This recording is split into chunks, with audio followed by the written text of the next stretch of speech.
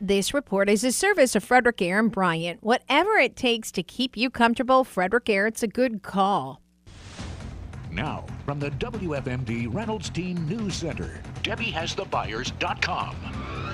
This is WFMD News. The Frederick County Sheriff's Office is investigating a deadly crash Wednesday night west of Thurmont.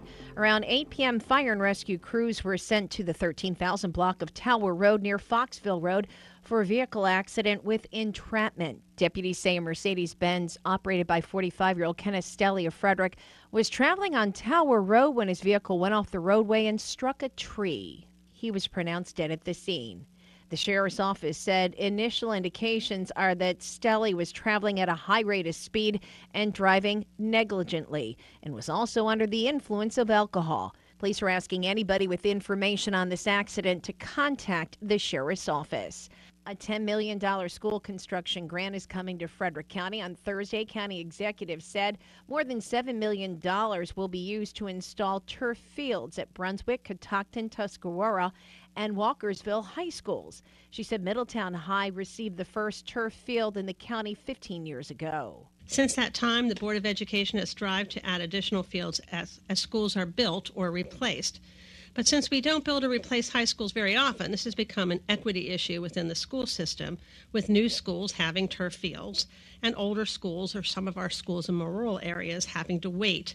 Or in some instances, they've tried to raise money, but it's really a lot of money to put in a turf field. The installation is expected to be completed by next year. The remaining money of the grant will go towards renovations taking place at Thurmont Elementary School. Some dignitaries were on hand on Thursday for a ribbon cutting for the Platoon Veterans Services Center in Frederick. The facility at 1750 Monocacy Boulevard provides assistance to those who've left the military and need to adjust to civilian life. Local Chamber of Commerce President Rick Weldon describes some of the services available at the center.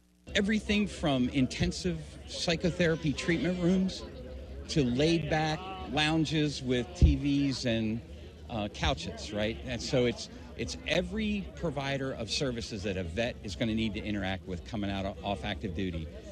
In one place. Weldon is a Navy veteran, and he says it can be difficult for former military personnel to adjust to civilian life.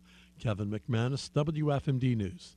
Many people in the Frederick community and around the world are in need of help, and the Salvation Army is there to help. They've set up day shelters for the less fortunate to come and get food, water, warmth, and safety. Frederick Salvation Army Major Kelly English said there's no judgment in the shelter. We have folks who come in who say, hey, look, while you're here, maybe there's a legal issue that you just been running from. Let us help you. If there's a medical issue that, is private that you got to discuss. There are people who come to say, let's talk about that.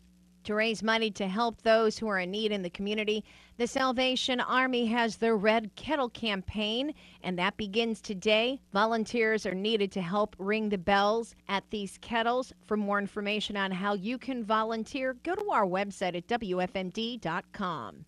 I'm Diana Gibson on Mid-Maryland's News Radio Center, 930 WFMD.